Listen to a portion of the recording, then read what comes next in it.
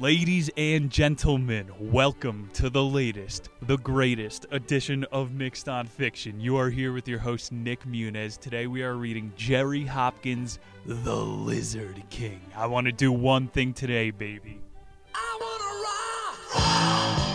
Today, we have got Jim Morrison. He's going from the poet, a young, well-read Dionysian, going to be the rock star, banging more redheads than you have ever met. Then the drunk, then the dead man, starter of the 27 Club. Jim Morrison, you know the story. We're taking it a step deeper today. His girl, Pamela, said that she drove him home from the circus the day he died. There are conflicting stories which our author, Mr. Hopkins, knows about. And I'll take it a step deeper than that, where Jerry's too scared to. So your dad has to be a Navy admiral to be a rock star, the highest rank in the Navy, and be part of the Manhattan Project. Was Mr. Morrison also there for the Gulf of Tonkin false flag event? Oh yeah, I think he was. Mr. Hopkins, he first saw our author today, watched The Doors in the London Fog Club. It's on the Sunset Strip in L.A. The year was 1966, and what was happening in Los Angeles is called the English Invasion. The American rock scene was being fucking taken over by these King George chaps. I mean, these gaunt-faced, fag-smoking British blokes. Get them out of here. They think they can run L.A. just because the Beatles blew up. Nah, if you're going to blow up, you got to bring real rock music. The Doors did just that. They're the first. They took the crown back, baby. Why did Jim Morrison cross the road? To break on through to the other side. So I told my dad, Jim Morrison sucks. He goes, son, there'll be no slamming of the doors in this household. Maybe you've seen the band Biography before. It's called No One Here Gets Out Alive. I highly recommend it. I think the introduction we used for the show today is truthful enough. That was a live-action remake. The movie, No One Here Gets Out, it's based off of this book. Jerry Hopkins, all of his quotes are reused in that. He says, when the Doors were at the height in the late 1960s, Jim died in rumor nearly every weekend, usually in a car accident like James Dean, and often in a fall from a hotel balcony where he'd been showing off for friends, either by hanging from it by his hands or dancing along its edge. At other times, he died from an overdose of something alcoholic, hallucinogenic, or sexual. If the leader is alive in a group, it's a cult. If the leader is dead, it's a religion. If no one knows whether the leader is dead or alive, it's the Doors. Jim Morrison lived on the edge. No one knew whether this man was sentient. I mean, in the 60s, they knew what it meant to be far out. Everybody else can get off on this one guy who's pushing it further than everybody else. So whether that is a hotel balcony or the psychedelic frontier of consciousness, Jim Morrison was ballsy enough to live on that edge. We don't really have characters like this today. I don't know, Jeffrey Epstein's the only one that's ballsy enough to fake his own death as well. I forget, like, Hamilton Morrison is one of these psychedelic frontier guys. Sure, we'll talk about that today. The 60s are truly an important era for understanding American culture. Jim was a scholar, he was a poet, he hated Apollo, loved the wine god, expressed his work through drug addiction, he said. To me, his work came out through, like, rolling around on stage and mumbling into a mic. I did my research, baby. These cultural icons, they always show up in the middle of a mini renaissance. And the 60s was a special time. Free thought, free love. Jim Morrison is looked at for starting some of those ideas. And you know they got their band name from Aldous Huxley, The Doors of Perception. I'm gonna read that motherfucker here eventually.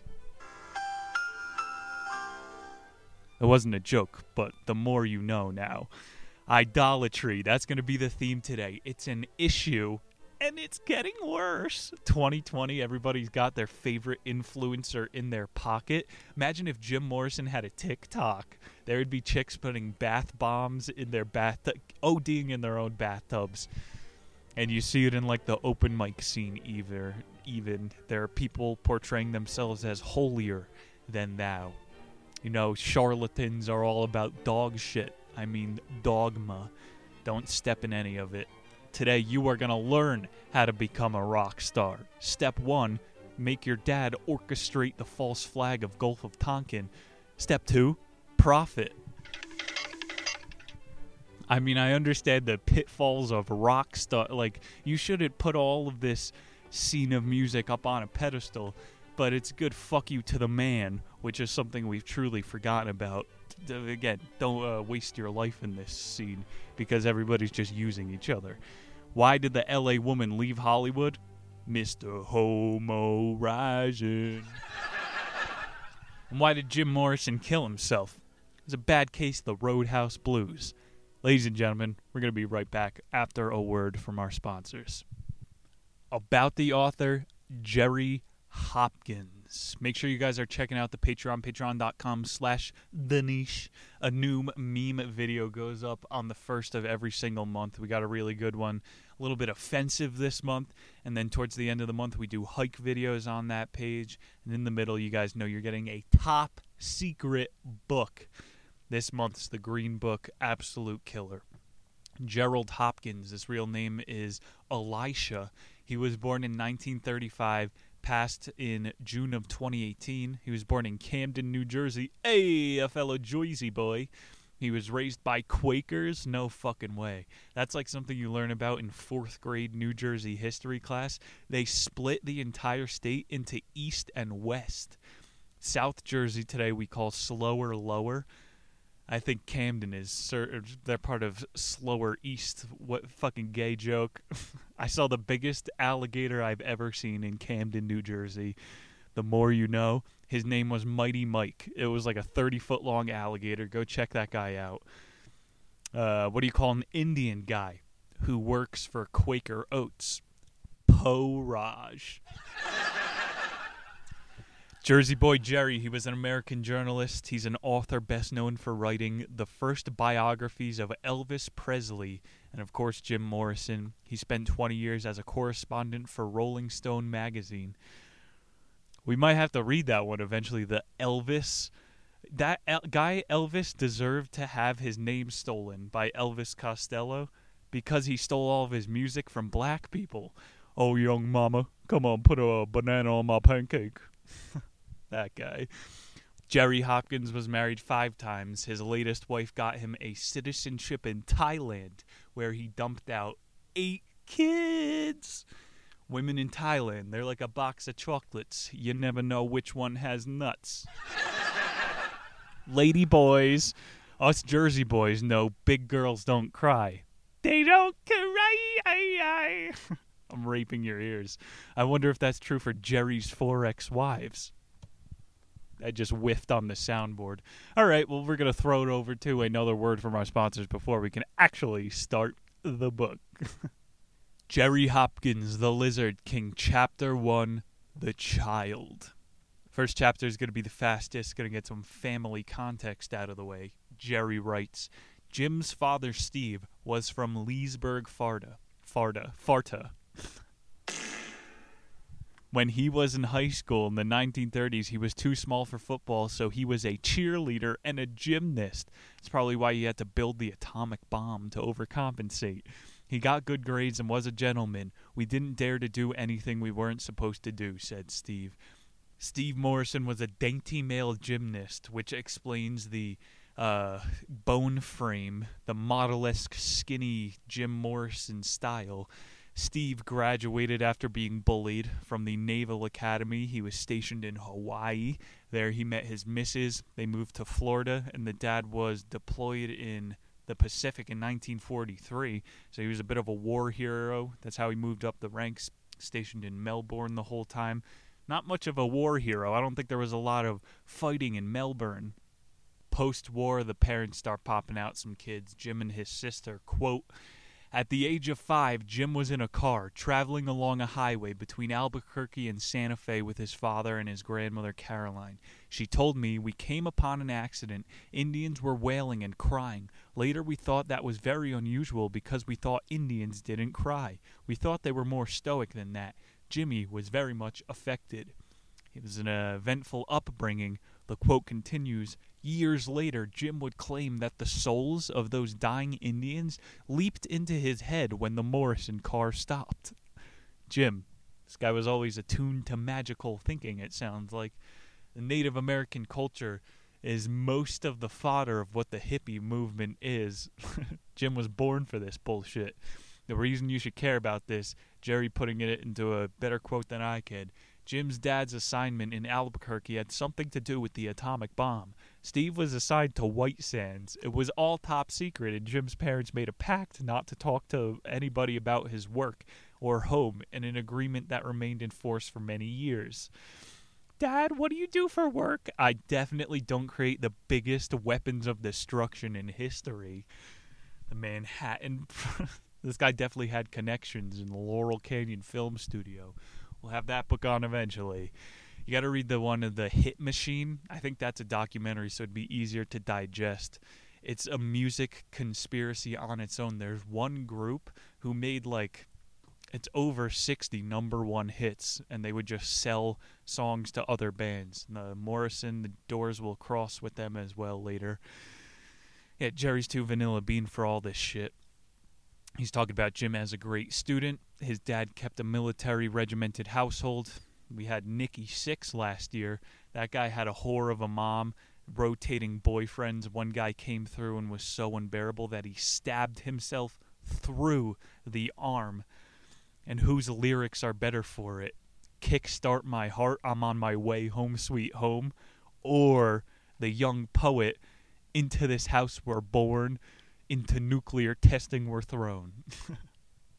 Yeah, I guess you don't have to get hurt to actually write deep. Getting towards the end of chapter 1 here. Here's a pretty good anecdote. It's about his girlfriend from high school. Jim also tormented his girlfriend, Tandy Martin, who lived in a house nearby. On a bus trip in Washington, D.C., Jim pulled off Tandy's shoes and socks and examined so everyone on the bus could hear. I want to kiss your precious feet.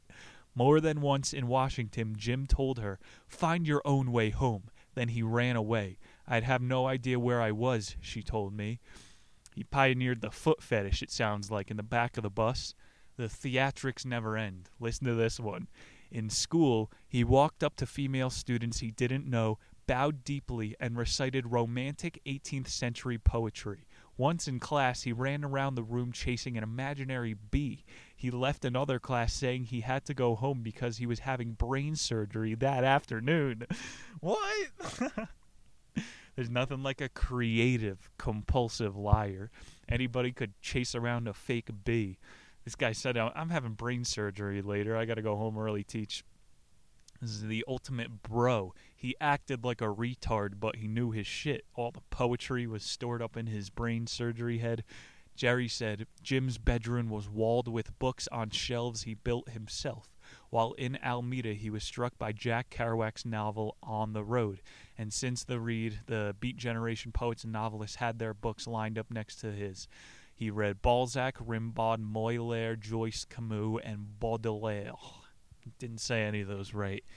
His teacher sensed that he had some innate abilities, but he only had a B+ average. Senior year, they gave his school an IQ test. It wasn't a normal thing. He said he suspected it was because of him, and Jim scored a 150. That's 3 distributions from maxing out the test. Less than 5% of people score in that range.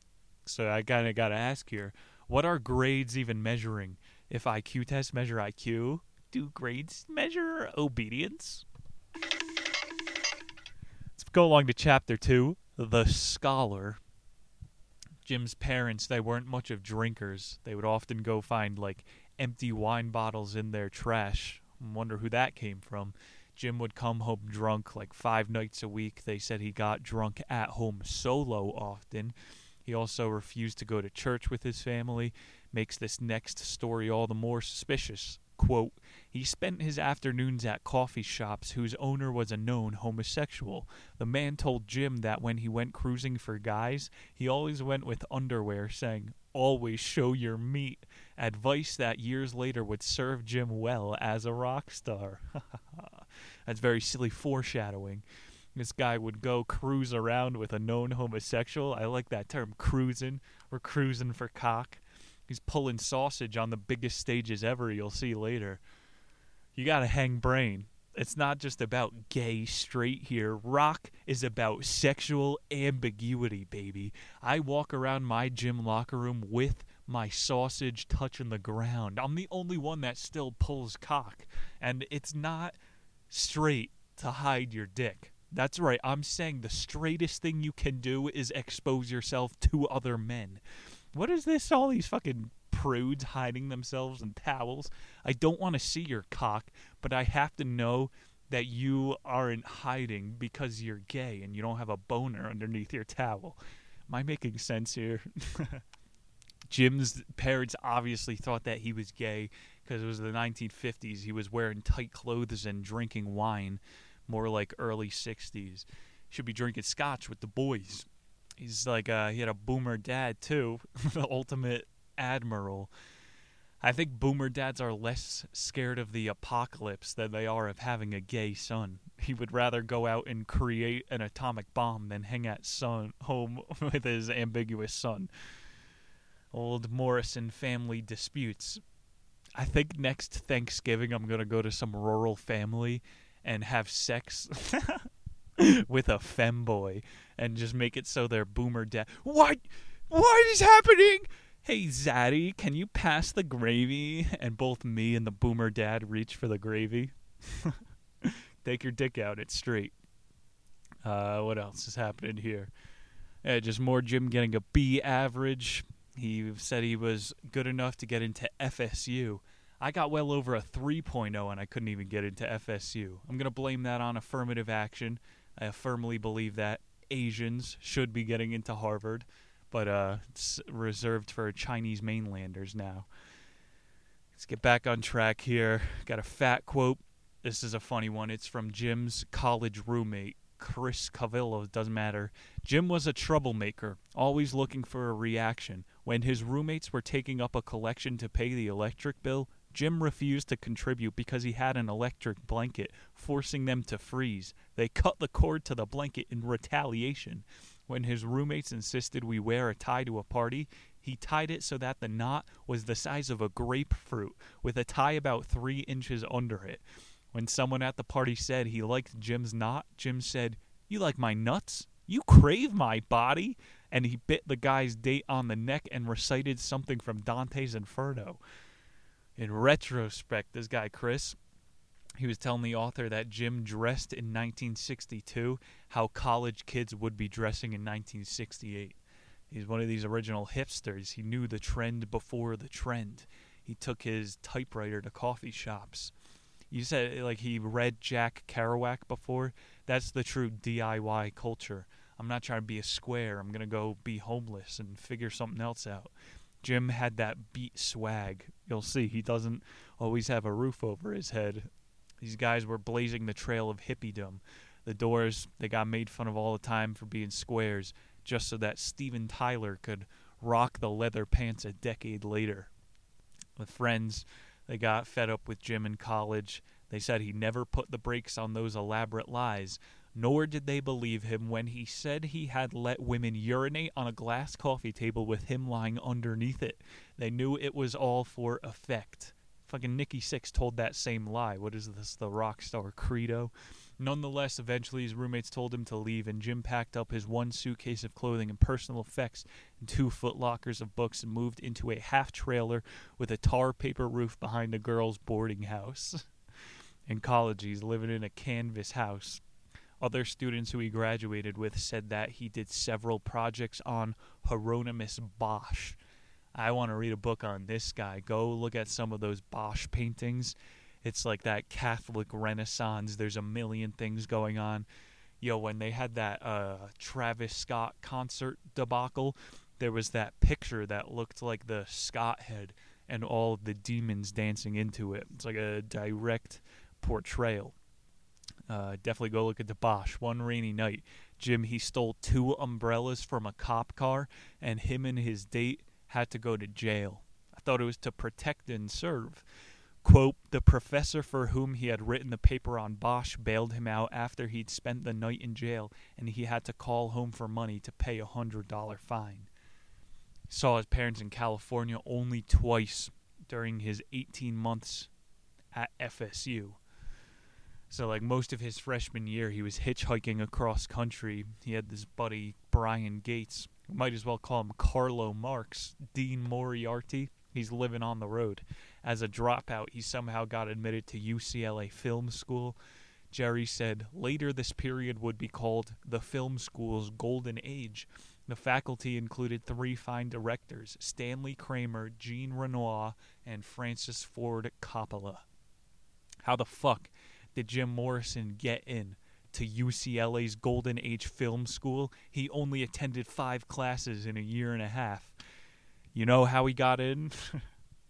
Let me just draw the wider picture for you. One of those 3 directors, Francis Ford Coppola, his kid is Nick Coppola, also known as Nick Cage. Like this Golden Age, all the people that Jim went to school with were also kids of very high up people. This is Hollywood affirmative action. Here, Jim finally meets kids who are reading better books than him. He's a small fish in a big pond. I guess that's better than being a big fish than at the bottom of a bottle.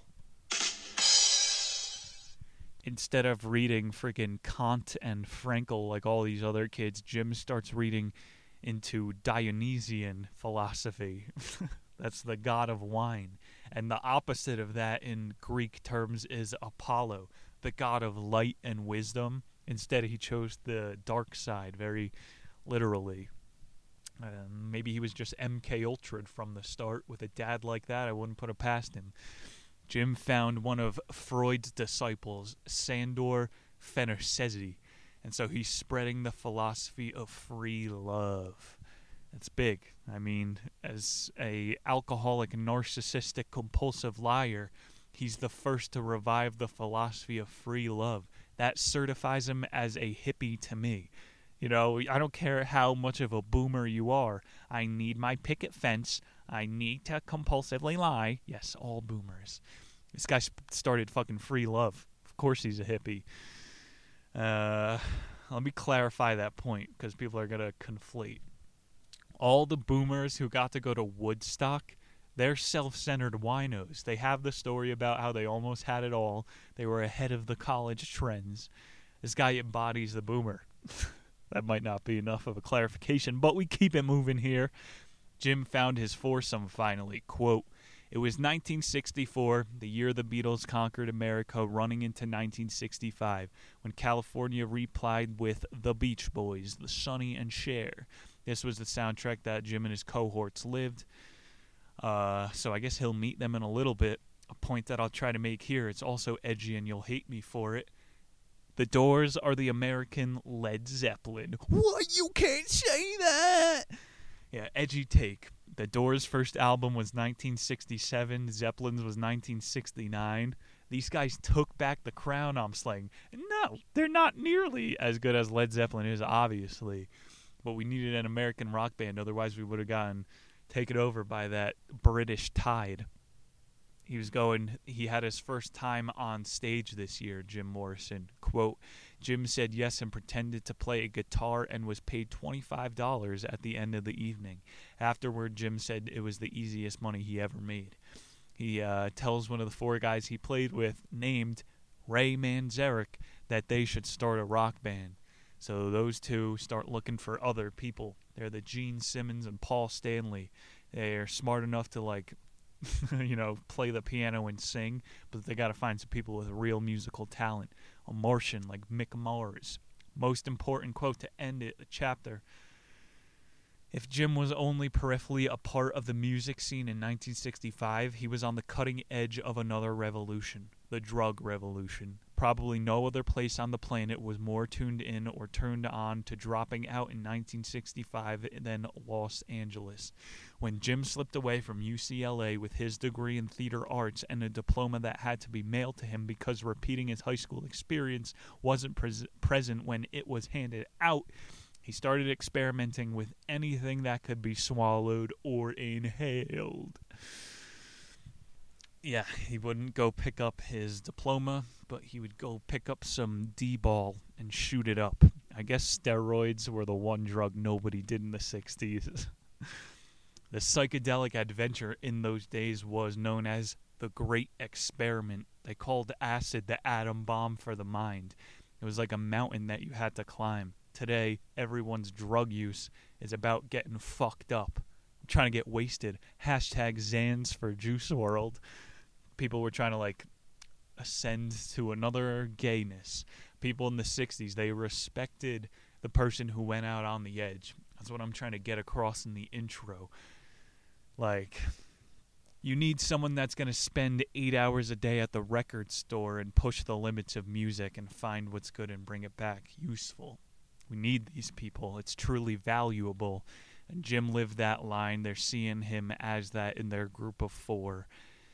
So let's take it along to chapter 3. These guys are leveling up. This one's called The Poet. Jim threw off his friend Centrail by telling them he was headed to New York. This was another big fib. He actually heads to Venice Beach. Quote, Venice Beach was a small beach community that was designed at the turn of the century as an upscale resort. It never succeeded. Despite its complex of romantic canals, classic storefronts, and beachfront homes, Venice attracted a lot of attention in the 1950s as a magnet for beat poets and jazz musicians. And now it's a magnet for hobos, but both. Have you ever seen the movie Blow? It gives... I almost threw up. It gives a good portrayal of 1960s Venice Beach. It's Johnny Depp selling grass to hot chicks on the beach. It's fucking amazing. And then they get into hard drugs. And you see Jim Morrison follow a really similar loop when he moves to Venice Beach. Got a funny quote here. Jim lived on the roof of an apartment building, rarely eating and losing 20 pounds in weight in a period of 3 months. He took the Jim Morrison diet.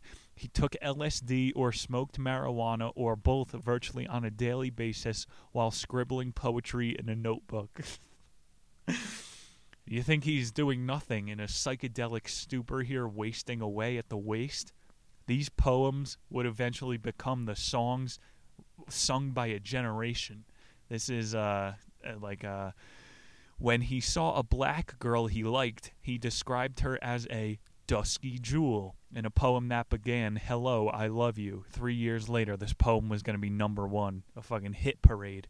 And then a Soul Kitchen was written about Olivia's, a cheap restaurant on Ocean Avenue where lunch plates cost 85 cents. So all these chicks that are listening to The Doors, oh my God, Jim Morrison, all of these songs are written about girls. These songs are written about restaurants by a man that is in a psychedelic vortex. One of these days on the beach, stumbling around, Jim ran into Ray Manzarek. Whoa, I thought you were in New York City. He shows him all the songs that he's been working on, and Ray Manzarek from the start is absolutely blown away. He's like, remember we used to talk about starting a rock band? Whatever the hell it is that you've been doing, it's working towards this goal. Jim goes, hey Ray, it's been a minute. A couple of riders on the storm we are. Wait, what did you say? Hey Ray, how do you feel about a moonlight drive tonight? Wait, say that again. There was this, I think that was the first song that Jim pitched to him, Moonlight Drive. Let's swim to the moon. Let's climb above the tides. Let's get lunch. Jerry wrote, 2 new musicians joined the group, both members of a class in transcendental meditation that Ray was taking. John Densmore, a drummer, was the first. As soon as Ray met him, he asked him to come to be a rehearsal, and soon after that, John bought Ryby Krieger, a guitarist. Densmore, Krieger, those are the final 2 doors that we're going to need. Krieger is not very sociable. Obviously, he slays the guitar. All of these guys were pretty under control as well. I think their manager said they were the most intellectual rock band they ever met. Then you got Densmore on the drums. That guy was like a sap. He was in tune with everybody's emotion. He's like the Band-Aid. He's the nurse for all of them. And then Ray, we know a little bit more now, Manzarek on piano. That guy's a fucking rock star. You listen to interviews of him today, he's still talking like it's the 1960s. His brain has been fried from pussy. Retweet. We got a big quote here addressed to his dad. He was starting a rock band. It was a letter. Dad wrote back and said he'd paid for college and Jim never did anything musically before in his life, never showed any music ability. And now you're telling me after I paid for 4 years of college you're starting a band? I think it's a crock. Jim never took kindly to criticism, and he never wrote again. Dad felt bad about it later, but he said at the time he felt right. He didn't say anything wrong, but he didn't take into account emotions. This kid had a cinema degree, and he's living on a roof. Neither of them are wrong. But his dad kind of does have the egg on his face in history because he's the first one to call the Doors a crock. You know, Jim Morrison, he's starting to get his career together for real. The London Fog, this was when Jerry Hopkins saw him. Ronnie Harron was the lady who booked the Whiskey A Go-Go. So after seeing them at the London Fog, she billed Jim as the sexiest young rock star. This is like a marketing cult of personality. I'm telling you, this is how anything gets big in today's day and age. It's all about hype. No one cares about how good the quality of anything is. They got a spot opening up, a headline at the Whiskey A Go-Go, and Jim is thinking, I'm going to be rich beyond my wildest imaginations. 1966, Jim lives with Ronnie Harron for a few months, the lady, and she only gave him that spot because he slept with her. And this isn't breaking news, it's the 1960s. Oh my God, girls have to sleep with directors. Rock stars have to sleep with not that hot club bookers. Got a quote, Gay Blair was another woman in Jim's life at the time. Gay! That was their name. Their relationship was more violent. He was one of the worst lays I ever had, and I told him so, she said. He was the knockdown, drag-out fight, lamp-throwing fists. He'd gotten me down on the bed. I'd just bought a new outfit, and he ripped it to shreds, put his knees on my arms and legs, and spit all over my face. Oh! But then he turned sweet. We went to Barney's after that, taking a shower, and he was lovey-dovey. What? There was this kid in my hometown. This is the only thing that relates. He had to go to jail because he put his knees on a girl's shoulder and he fucked her face. And we call this sex move now the Paciolo forever. He put his knees on her shoulder and he just thrusted. That's fucking awesome, baby. Jim Morrison invented the Paciolo, it sounds like. It's a deep shout out for any Jersey listeners we got. Go visit Mighty Mike. We know this is like a recipe and a half for disaster, a fucking sudden explosion of fame. It's corrosive, and Jim's sleeping with all the club managers. He's getting to the top quick. Bob Dylan, like a Rolling Stone, came out. Jerry was saying this proves that you could go from acoustic to electric in the same song without losing your audience. And you know, the Doors is kind of an early jam band. They go for some hard bridges, but a lot of it is drawn out. Elektra Records, they were looking for a group to perfect the new sound. The Doors fits the bill. Jack Holzman was the exec who signs them. He felt nothing the first time he saw the Doors. So, like, the allure doesn't work on men. It's only women who like the leather pants. Jack was finally sold when he heard Light My Fire. They played it with a Baroque organ. What? That's what we use at the beginning of the show is fucking Baroque. They signed for an album with a 5% royalty. The fame comes the women. I'm saying it's going to get hairy fast. Jerry writes, most important in Jim's life was Pamela Corson, the daughter of an Orange County high school principal whom he met during the summer on Venice Beach. Pamela was 19, a fragile redhead with pale skin, dusted with cinnamon freckles, enchanted by the hippie life and a little afraid of it. Jim took her under his wing, introduced her to psychedelic drugs and poetry. Although he was not faithful, it was to Pamela he returned time after time, pledging his eternal love. Ah! The whole band is living in Laurel Canyon apartment at the time. They're dirt poor. John and Ray said that they found Jim on the floor one day, convulsing. This is not as fun as the Motley Crue apartment where they would wipe their ass with socks. Jim Morrison, every single day they came home, he was underneath the bed murmuring to himself on 10,000 mics of acid. That's the actual number, he said. We read in that Chaos book that Dr. Jolly West, he killed an elephant with 100,000 hits of acid. It was somewhere in this ballpark. Jim Morrison taking enough acid to kill an elephant. The night of their first gig at the Whiskey A Go Go, Jim was hiding under his bed, and he was on a heroic dose. So all the band members were coaxing him out. Hey, Jim, we got a show. This isn't the night. He finally comes out there late, stall the audience. Band opens with The End.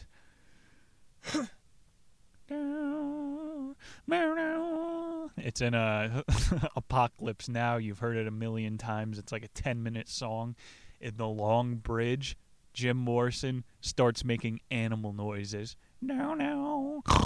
No, no. Moo. What the fuck is this guy doing? They lose the gig at the Go-Go, and they're never hired there again. Hear all those stories. But yeah, you could ruin your one shop. Do not miss your chance to make a pig noise. Something just fell. How do you end an orgy? You thank everyone else for coming.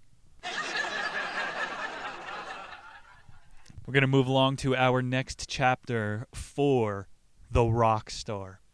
His first album got people moving. It had The End on it. It had some upbeat songs. Jim wanted to take people for a ride, and he said he wanted to give them a piece of his depression. Damn, he's a Dionysian dick. His songs are, hypnotic and dreadful. Music isn't always about making you feel good. This is the end, my friend. I'll never look into your eyes again. That's deeper than Kiss. I want to rock and roll all night and have a wonderful time. Ride the snake to the ancient lake. He always gave a good performance, too. He's going... I watched this video, what was he saying? I want to show you guys my grasshopper. It's big. You want to see my grasshopper? And then he would move aside from the mic, act like he's about to undo his pants, and then he would bend down and go, oh, wait, that's just a moth. He gets a big laugh. Elektra Records, they're seeing that he could do more than just sing. They give him another deal, and they put a single out, which is Break On Through to the Other Side. That's some upbeat Doors. The day destroys the night, night divides the day. Tried to run, tried to hide, break on through and suck off a guy. That's how it goes. They got publicity from Vogue magazine. They said Jim's lyrics were literate, concise, and terrifying. Ride the snake. The lies continue. Even as a rock star, Jim is talking about needing brain surgery. Jerry writes, when Elektra Records requested some basic biographic material for a press kit, Jim insisted his entire family was dead. The only information he provided was that his favorite food is meat, and his favorite color is turquoise. I always wonder to myself, who likes turquoise the most, Mexicans or lesbians? Here's an MK Ultra soundbite. He offered this one up to Electric Records, Elektra. I've always been attracted to ideas that were about revolt against authority. I like ideas about breaking away, overthrowing established order. I am interested in anything about revolt, disorder, chaos, especially activity that seems to have no meaning. Where did he get all these ideas, and where did he get all that acid? How do you do 10,000 mics a night? I'm saying Dr. Jolly West. The West is the best. Don't make me have to weave in more of this chaos book. Go back and listen to who supplied the acid. It was Jerry Garcia from the Grateful Dead, CIA in-house acid makers. Who said that? Jerry said that the culture was thoroughly shocked by the subject matter in his songs. In 1967, the top charts were Snoopy versus the Red Baron, the Turtles singing Happy Together, and the Monkees' I'm a Believer. That was the music. So it's not really that hard to be edgy in the 1960s. You got to respect it. Jim Morrison pushed to an edge that he didn't even need to. And today, we have a culture of depraved porn, forensic murder on demand. How do you find shock value? Everyone's a fucking demon. This is why I lean into spirituality. It's because everything is scientific fact. That's what's edgy now. Gay, moving on. It's true, though. I mean, think about the 60s. They were riding science's snake. Jim Morrison was into the mystic. I think that's Van Morrison. Jim Morrison, Van Morrison. Conspiracy. He died and pretended to be Van. It's all good counterculture always incorporates the ethereal since the beginning of time. Listen to The Crystal Ship. That's a wild one. The Doors, you could tell. Jim wanted people to, look into the mystery of the world in this know-it-all decade. It must have been unbearable. Well, it's the 1960s. We went to the moon, so anything is possible. Everything's going to work out. There's other forces at play here. Almighty science. Jerry moves on to make the point that Jim fell in love with the camera. So he used to be camera shy. He made it to a new level when he learned how to pretend that the camera is an attractive woman. What? That's a good tip for influencer dudes. We learned in that other book, chicks need to draw a silver line on their nose to look skinny. Dudes, pretend the camera is a woman. Nobody's around cameras. They had a hit single, break on through to the other side. Their lifestyle basically stays the same. You don't make that much more money as a rock star. Jim's getting impatient. He famously said, "We want the world and we want it now." And that becomes a chant at Vietnam protests. He also starts referring to himself at this time as the Lizard King. Don't worry, Pamela. I won't let all this fame get to my head. You don't mind calling me the Lizard King, right? You mean Godzilla, the Lizard King? That's what Hollywood knows timing. Break on Through the Other Side comes out. They put Jim Morrison on the cover of some magazines, and they're going, put out a love song, and you're going to be loved forever. They put out Love Me 2 times. The sound was like a studio country they were going for. I'm not a critic the same year, but listen to my takes about them being the real Led Zeppelin. Same year, Mr. Morrison was promoted to Admiral, highest rank in the Navy. Guy was a commander, Gulf of Tonkin. We kind of said that already. Let me go deep. In his words, he called the Doors a crock. I'm calling the Gulf of Tonkin a crock. A Vietnamese raft fired on a U.S. battleship for no reason. Tell me how that makes sense. That's kind of like who did they say gassed his own people in Libya, and then it proved out, why would you do that when you know America is right there?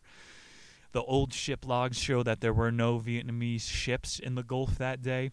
President Johnson admittedly knew it was a false flag and refuses to apologize. How else were we going to get Vietnam going? It would imply guilt if you apologized. That's why you can never say sorry. LBJ. This guy is cross-dressing with the devil now. Running with the devil. That was my favorite band growing up, Van Halen. Maybe we do a book about them next year. We're not ready for Led Zeppelin book yet. I would massacre that. The mother and father came to a show in D.C.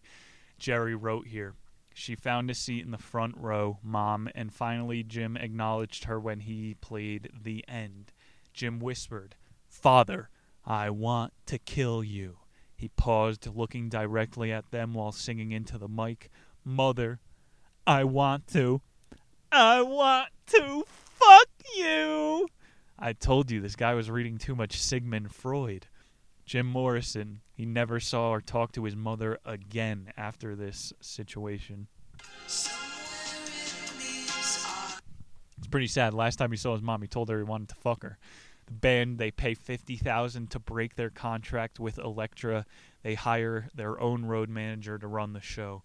Some 20-year-old idiot who bought a snakeskin suit his first day he was hired. Doesn't sound too idiotic. I'd rock that. Life magazine was there with his daughter. Jim got arrested on stage. And I guess we're skipping to the Miami story. I think that's a little bit later. Yeah, he got arrested in Massachusetts once because he was making out with the sheriff's daughter. And so they said he was inciting a riot on stage by singing. And it was the middle of the end. They're playing, jamming out, and he goes, "There was a blue pig. The blue pig came up to me," and he tells the whole story in his Jim Morrison cadence. And they pull him off stage during the end and arrest him. It was a pretty funny scene. They said Jim pranced around being chased, then kept pointing the mic at the cop's face like a gun. That sounds like a Lenny Bruce set. You get the cops to forcibly drag you off stage. Damn, man. And he pointed it at their face like a gun. If you were black, you would get shot for doing that. Early 1977, Jim goes on the Ed Sullivan shows. His weird attitude attracts all these young girls. He's wearing sunglasses in that one. Ed Sullivan had the balls to call him out about being arrested in Massachusetts. And Jim's response to starting a riot was, Aristotle didn't mean catharsis for the audience, but a purgation of emotions for the actors themselves. The audience is just a witness to the events taking place on stage. And the audience doesn't like to hear that because they paid for a ticket. What is live performance? They used to execute prisoners on stage in ancient Greece theater. He's talking about Aristotle here. I want to go to that show. If I hear that people are dying or being arrested and there's riots, I want to go to a Travis Scott concert now. He's saying, like, make it a show. You don't always have to make people feel good. It's about breaking expectations. They're working on their third album. Jerry says the stories of his drunken episodes were now too numerous for anyone to ignore. Frequently, they were violent. Pam catching hands. While at the professional parties, it became a staple for the Lizard King to smash wine bottles over his head. This is the baptism of a Dionysian. You smash wine bottles over. I used to, when I didn't have a wine opener at parties, you just smash the neck off of a wine bottle, drink out of it like a pirate. Quote, another time in New York, Jim crawled on stage at the scene and wrapped his arms around Jimi Hendrix and tried to swing, eventually bringing the guitarist to his knees. A recording made at the time and later released as a bootleg album makes Jim sound like a steer being led to a slaughterhouse. Maybe a little out of control, tackling Jimi Hendrix mid-lick. The band hires Bob Dylan's old manager to babysit Jimmy on the road. Jimmy Morrison. Jim used his vocal range to mimic the guy's voice back to him. It's pretty fucking hilarious. The manager got so annoyed. This was Bob Dylan's old handler. He left Jim alone to drink. Jim Morrison has a superpower, perfect pitch. How hard could you prank someone if you could mimic their own voice? Mimic the voice of their dying relatives, really make them go insane. Perfect pitch? That shit's awesome. He went off the rails right before the Summer of Love. I found that pretty sad. It's 1967 now. He catalyzed it, though. Pamela is urging him to leave the band and become a writer. He could have probably been convinced of that in his early days when he was just doing Sid and writing poetry. Probably would have had a bigger impact on the culture movement, too, honestly, if he didn't die of a heroin overdose. Alcohol, I'm saying, is the true gateway drug here. Who takes psychedelics and says, maybe I'll try heroin? Nobody does that. Also, nobody sober thinks, maybe I'll shoot up just this once. It's always alcohol. That's the common denominator in all of these banned books. So I usually say sober. You can get drunk on pussy. That might lead to heroin. In Jim's case, 1968, they're doing a world tour, and Jim is rolling around on stage. He becomes an icon. The signature leather pants with the looped belts. And it's when he did the fart in his pants. What happens if you fart inside of a leather pants? The band hires a Zen expert. This guy was saying that Jim is walking a thin line and he might collapse on stage for real one of these times.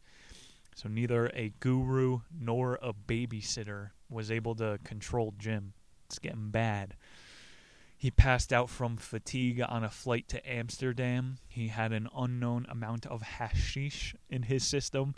The doctor said he actually collapsed because of exhaustion. Jim really didn't have an off button, Jerry wrote. Jim liked to walk the streets of Hollywood, and frequently when he met a young woman, no matter how overweight or unattractive, he took her back to the tiny room. Jim was one of the last great mercy fucks. One of his close friends said, "I think that every woman in Los Angeles has slept with him," said Tina Robbins, an artist and designer. One girl said he called her over. When she came over, he was in bed with another chick. 1969, they play Madison Square Garden for the first time. It's considered the beginning of the end, my friend. Chapter 5, The Drunk. 1969, Jim was drunk when he arrived at Miami's Key Auditorium.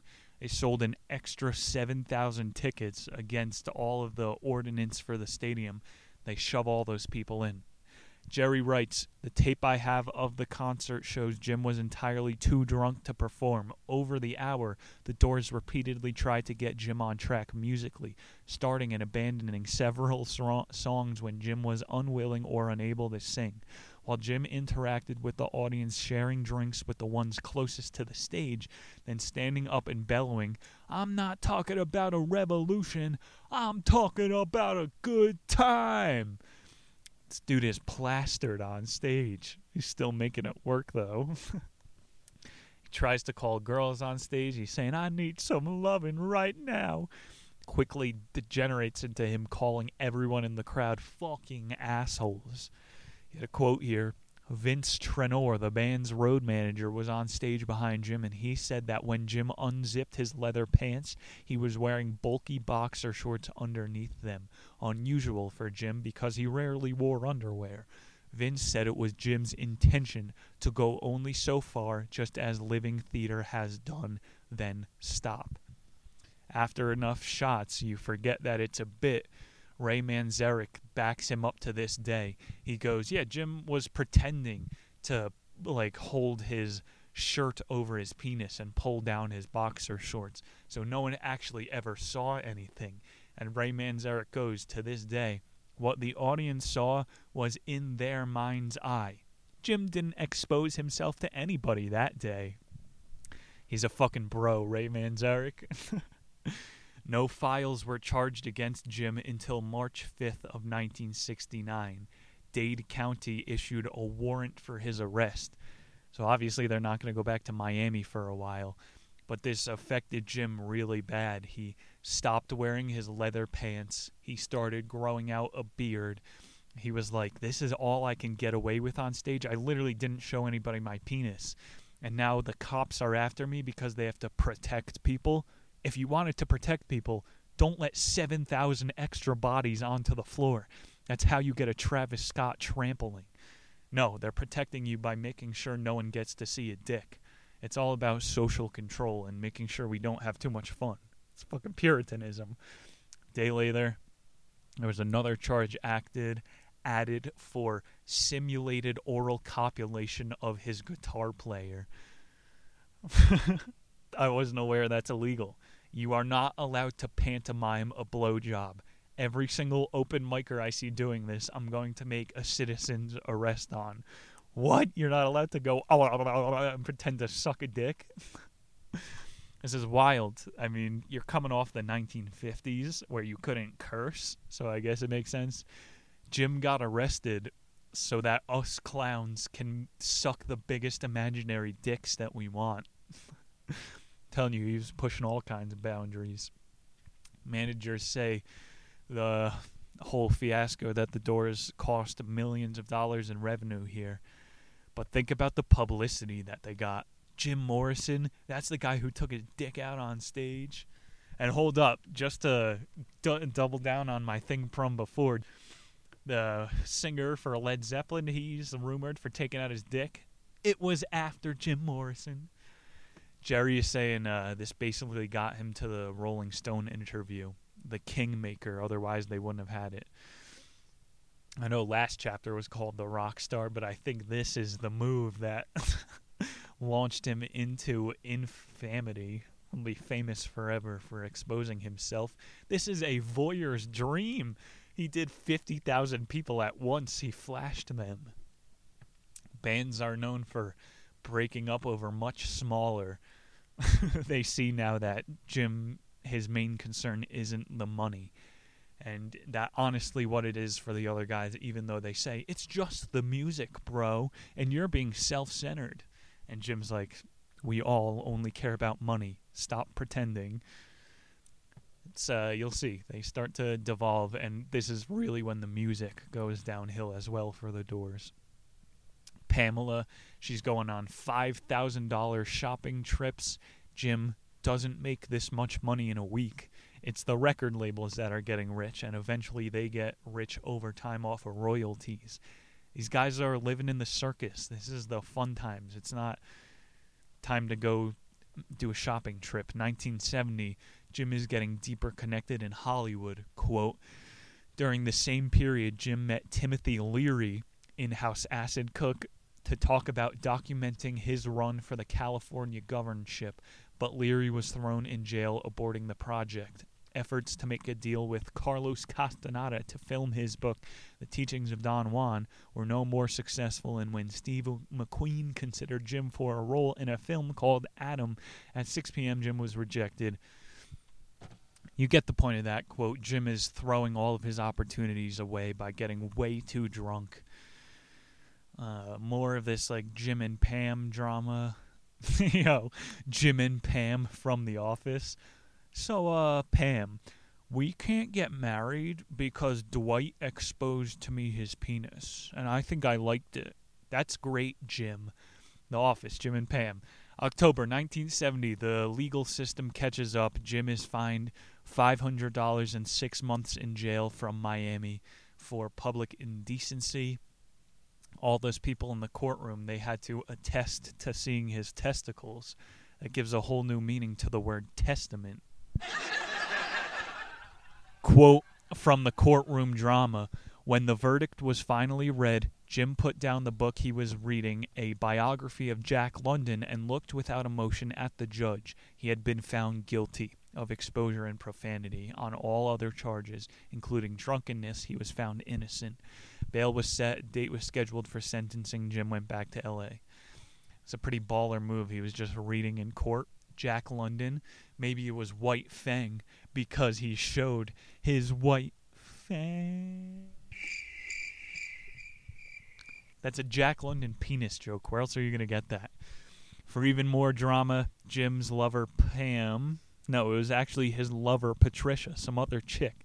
She told him that she was pregnant with his baby. Elektra Records, they're repackaging the Doors hits already. They kind of know that it's over, so they're doing the greatest hits album. It's the Downswing, baby. Pam was getting into heroin regularly, so Jim would do it with her from time to time. He's getting bloated. His beard comes and goes. He's a changeling. Heroin stories are getting worse. Like, I don't know. We already read this in The Dirt. Nikki Sixx's dealer threw his body into a dumpster. That sounds like a metaphor. I woke up in a dumpster. Then he OD'd again. Like, nobody does it worse than those fucking lunatics. Got a funny quote here. Jim loved coke in the same way he enjoyed his earlier drugs, and he went at it in the same unbridled manner, echoing a famous mountain climber's reason for scaling Mount Everest. He told a friend, if there was a mountain of coke in the yard, I'd do it up, because it was there. Mountain climbers are addicts, just like coke heads. I've been forming this opinion of my own. People in Boulder are obsessed with fitness to an unhealthy degree. If there's a mountain, I gotta climb it. If there's a line, I gotta snort it.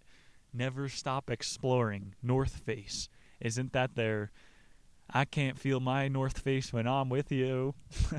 I should do blow on the top of a mountain for the Patreon. I might just instantly ascend. Yeah, Jim is getting really lost in his drug habits. He had this creepy dealer friend called Magda, and he said they would slit their arms together with razors and pour wine into their open wounds. So it's like cocaine logic. Oh, my arm is right there. I might as well crack it open and pour some fucking wine in. All rock stars eventually succumb to Satanism. It's this blood doping or whatever. Jim the polygamist out here is getting in screaming matches with Pamela, who wants a baby. They're both on heroin. The fun times are devolving. Ray Manzarek said the managers turned down Woodstock 69. What the heck? I don't know, man. How did the stoners get to Woodstock? They took the cannabis.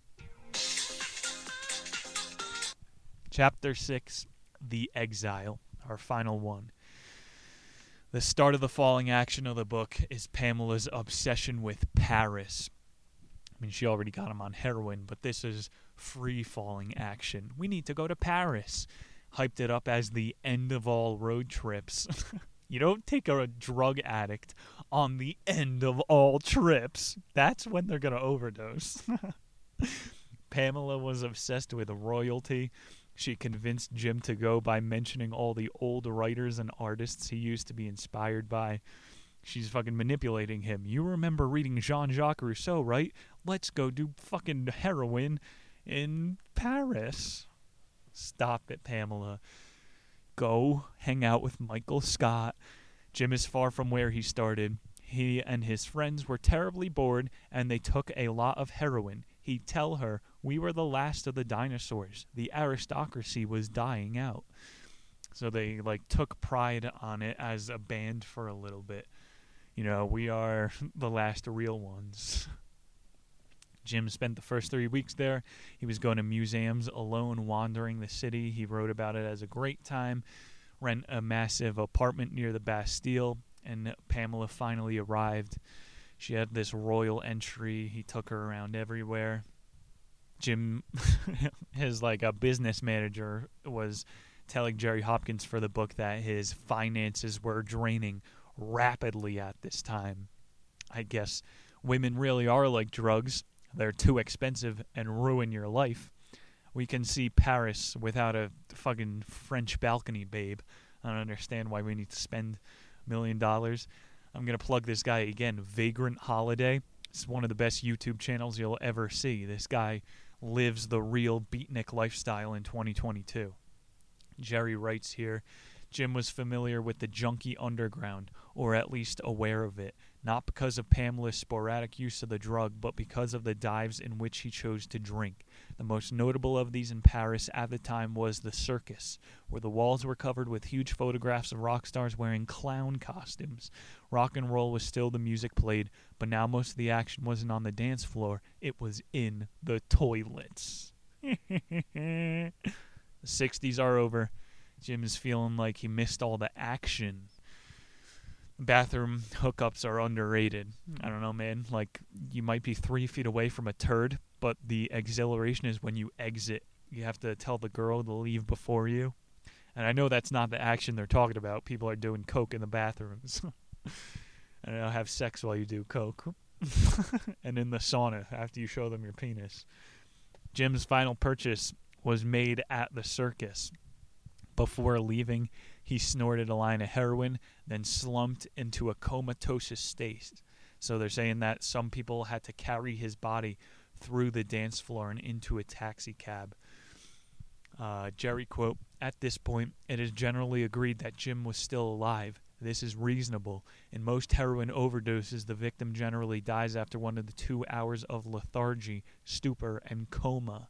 The way this story ends, Jim was returned to his flat and dumped into a bathtub full of cold water in an attempt to revive him.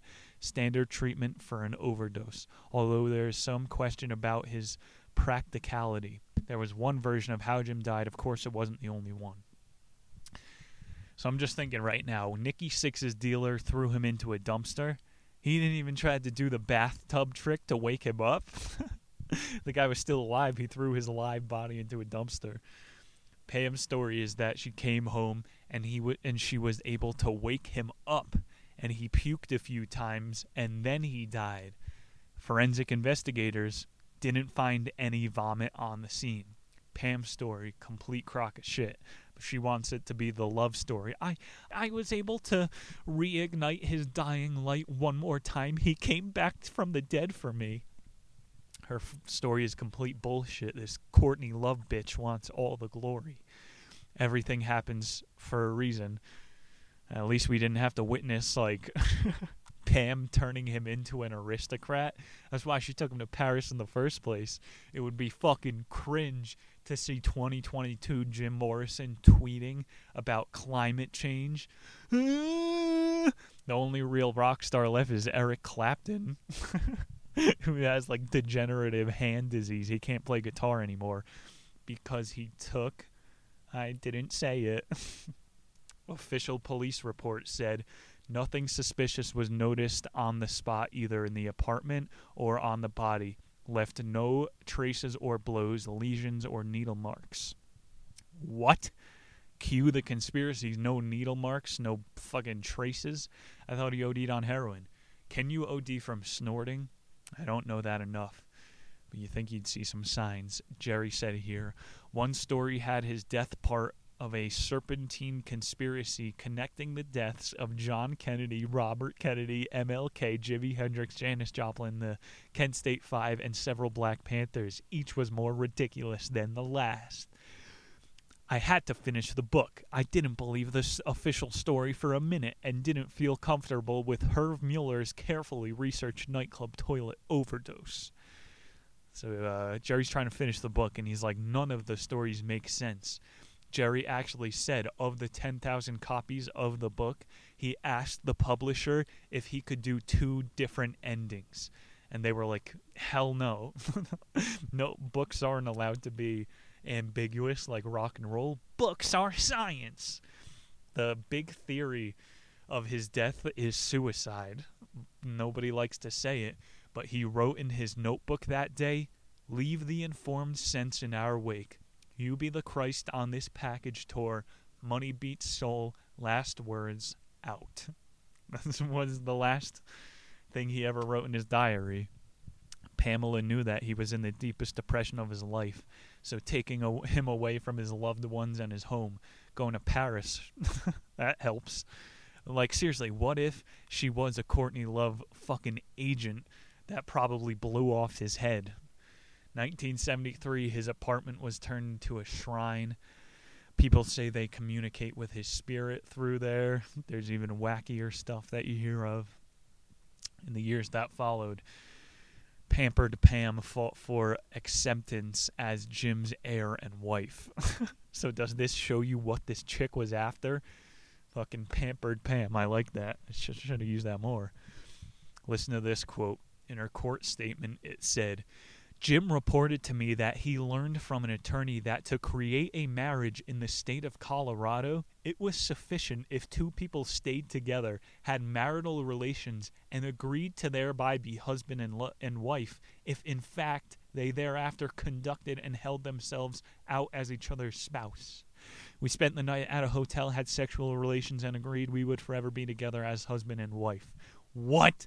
So this bitch is citing some old 1800s Colorado pioneer law that says if you sleep together, you're married to someone. And she's using this in court to try to get a hold of Jim Morrison's estate. Fuck Pam Corson. What? Friends till the end? This bitch. That's not enough for her. This is the end. December 1971, quote, the 3 surviving Doors filed papers of their own in court making claims against the Morrison estate, most of it for a loan they said Jim had taken to help pay legal costs. Fuck, man.